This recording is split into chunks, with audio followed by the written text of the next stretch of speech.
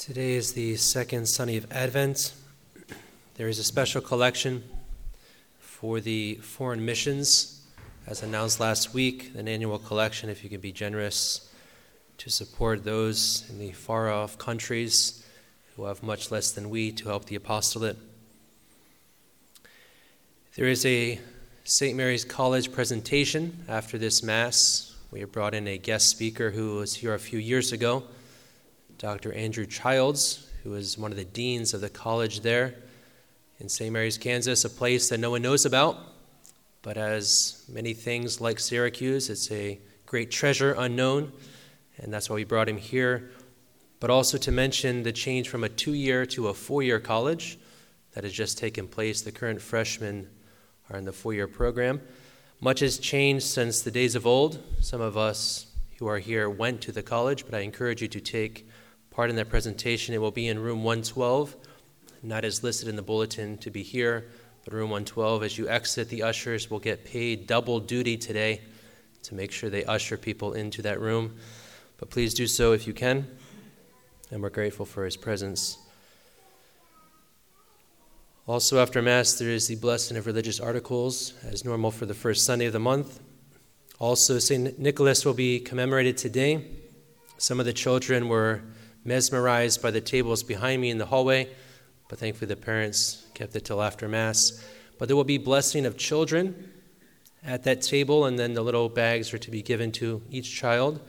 I just ask that we can do it in a very formal way, that the families with children go out of the gym this way and gather in the hallway. I will meet you after Mass to bless the children, to give a little talk to them, and then to, of course, allow them to get their baggie, and then go down the hallway, and then presentation in the college, room 112.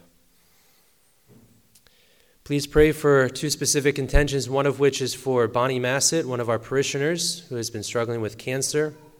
A lot of her family is here today, but please pray for her as she struggles through her sickness, and she's taken a turn for the worse in some ways, but recently bounced back. So again, we thank God for that grace, but please pray for Bonnie Massett.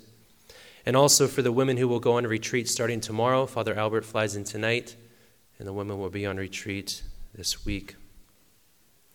On Thursday, the Holy Day of Obligation, December 8th, the Mass schedule is in the bulletin, the 2 morning Masses, and then the evening Mass. And lastly, just a reminder for our resolutions for Advent as a parish, to try to pray for a church, and secondly, to make more frequent and better communions. That was announced last week, and there will be confessions during Mass after the sermon, and 2 priests will offer Holy Communion. The epistle for today's Mass is taken from Romans chapter 15. Brethren, what things soever were written for our learning, that through patience and the comfort of the Scriptures we might have hope. Now the God of patience and of comfort grant you to be of one mind towards another according to Jesus Christ, that with one mind and with one mouth you may glorify God and the Father of our Lord Jesus Christ.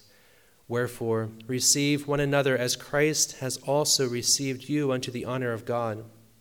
For I say that Jesus Christ was minister of the circumcision for the truth of God, to confirm the promises made unto the fathers, but that the Gentiles are to glorify God for his mercy, as it is written, Therefore will I confess to thee, O Lord, among the Gentiles, and will sing to thy name. And again he said, Rejoice, you Gentiles, with his people. And again, Praise the Lord, all you Gentiles, and magnify him, all you people.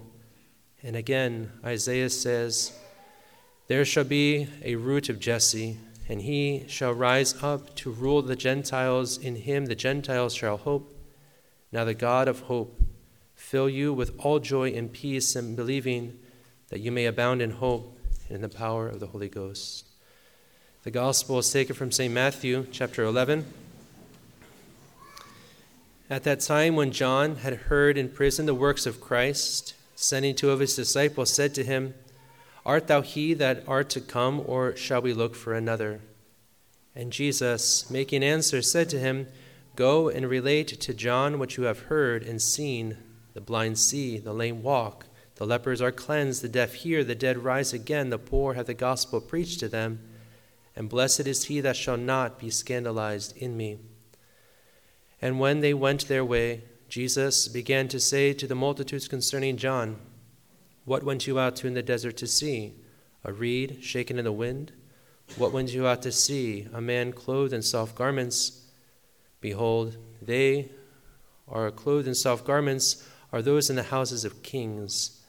But what went you out to see? A prophet? Yes, I tell you, and more than a prophet. For this is he of whom it is written, Behold, I send my angel before thy face, who shall prepare the way before thee." Thus are the words of the Holy Gospel.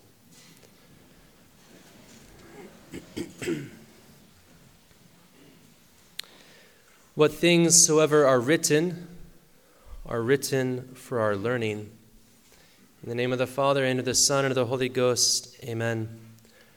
Reverend Father, dear faithful of our Lord Jesus Christ, as we go through Advent, a time of expectation, a time to desire something great, something beautiful, we will pause upon what took place on Friday evening here.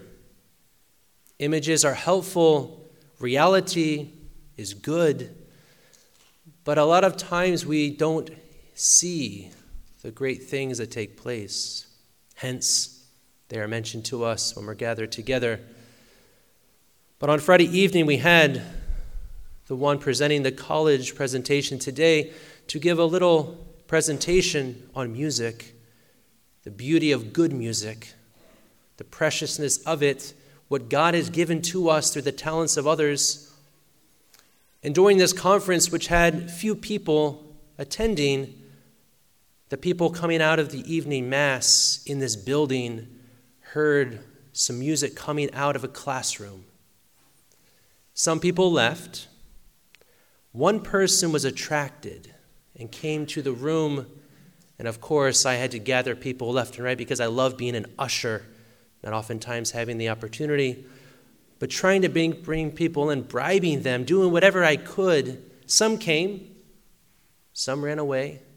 But there was this one who was drawn in, one, to my knowledge, because of the beautiful sound. When I approached this man and he said, "What is going on?"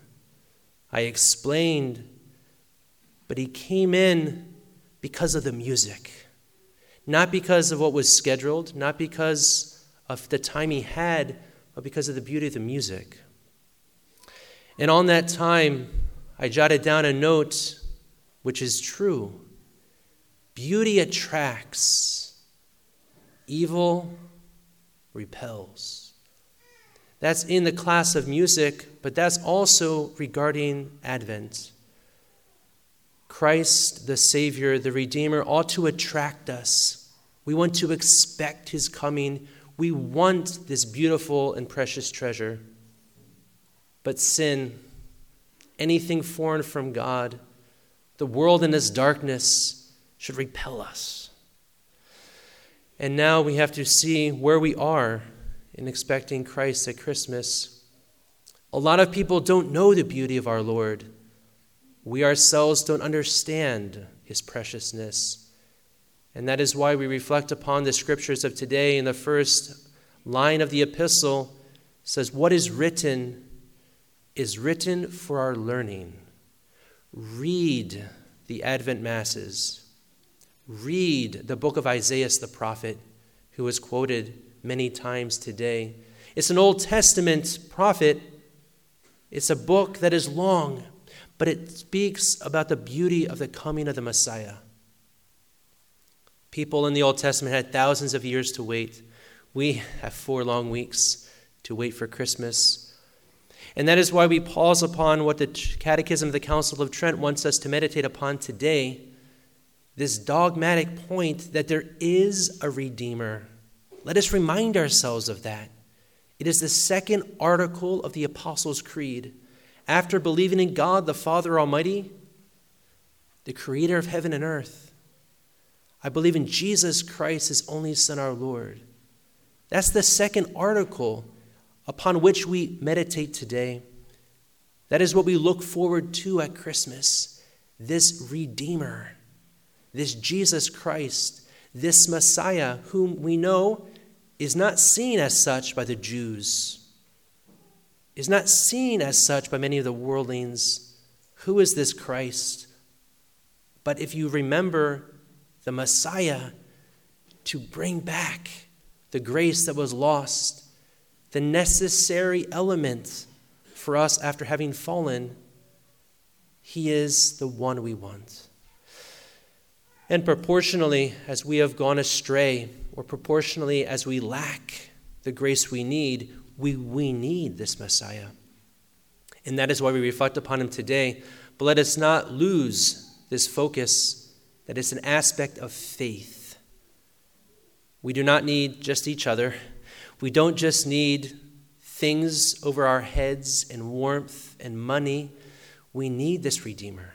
We need him in our soul by grace. And also, this Redeemer established the church. Hence, we need the church wherein we receive the sacraments, part of our resolutions this Advent season. But do try for yourselves to unravel this idea that the Messiah who will come is the one who will save the world, who will save us. And that is the next part of this quotation. What is written for our learning, and from these words will give us hope. That four-letter word, a good four-letter word, was repeated multiple times in this epistle, although the green color, which symbolizes hope, was taken from our eyes, and now we have the violet. We still have this semblance of hope. But hope in who, or hope in what? It's hope in the Redeemer. And that is what is coming forth in the act of hope, which we hopefully say every day. Oh my God, relying on thy infinite goodness and promises, I hope to obtain the pardon of my sins, the help of thy grace, and life everlasting, to the help of Lord and my Redeemer. And so this is the thought of today. Hope in the Redeemer, something that we, God willing, embrace, but others don't. And that is where we have to today take it to another, be a missionary, as we have the second collection for them, to be like St. Francis Xavier, whose feast we had yesterday. This man who went abroad and helped bring souls to this understanding. That's our duty. The moral aspect from the Catechism of the Council of Trent today is on the virtue of fortitude. It might be hard to connect this thought with today. It goes to the Gospel, Matthew 11, when after St. John sent his disciples to our Lord to see that he was the Messiah, our Lord spoke of St. John. St. John is not this wet noodle, this spineless man whom we see so often today. St. John is that reed, firm, not shaken in the wind. He's this man who has principle, this man who is docile to his duty, this man who went to pave the way of the Lord. It takes fortitude, strength, courage, manliness to be able to believe in the Messiah when so many people don't, or mock, belittle us for doing such and following his church. When it's easier not to comply with the laws of God, so we think, on earth, because eternal damnation is awaiting for those who will not follow Christ. But it takes fortitude day in and day out. During Advent, 4 weeks to keep our resolutions. How many of us have failed in our resolutions after 1 week? Resolutions which are not that great, are not that difficult, and yet that is why we today focus upon this virtue of fortitude. Those who see Christ as the Messiah, those who hope in his intercession, are going to need this virtue to withstand all the temptations, all the compromises presented, all the worldly spirit, the bad music, that will try to attract. Today we pray for that grace, and we do so through the intercession of St. Francis Xavier, the one who had fortitude, so much so that St. Isaac Jogues, that master in New York State who wanted to be like St. Francis Xavier, that's what he said in his life. In his formation as a Jesuit, he said, I want to be like at that point, Francis Xavier. And he wanted to go to the missions. He did so. He had that fortitude. So we, wanting to resemble these saints, God willing, not wanting to keep this faith to ourselves, but to go spread it to the world, to our relatives this Christmas season, to tell them who St. Nicholas truly is versus who Santa Claus claims to be. But these ideas that we have, that we know, need to be given to others. And in doing so, let us keep the resolutions of this Advent season, because we will be able to gather this fortitude and to keep our faith and hope in the Messiah if we receive more communions, if we want communion, if we prepare for communion, and if we pray for that church, which is a proper worship place for the Messiah. In the name of the Father, and of the Son, and of the Holy Ghost, amen.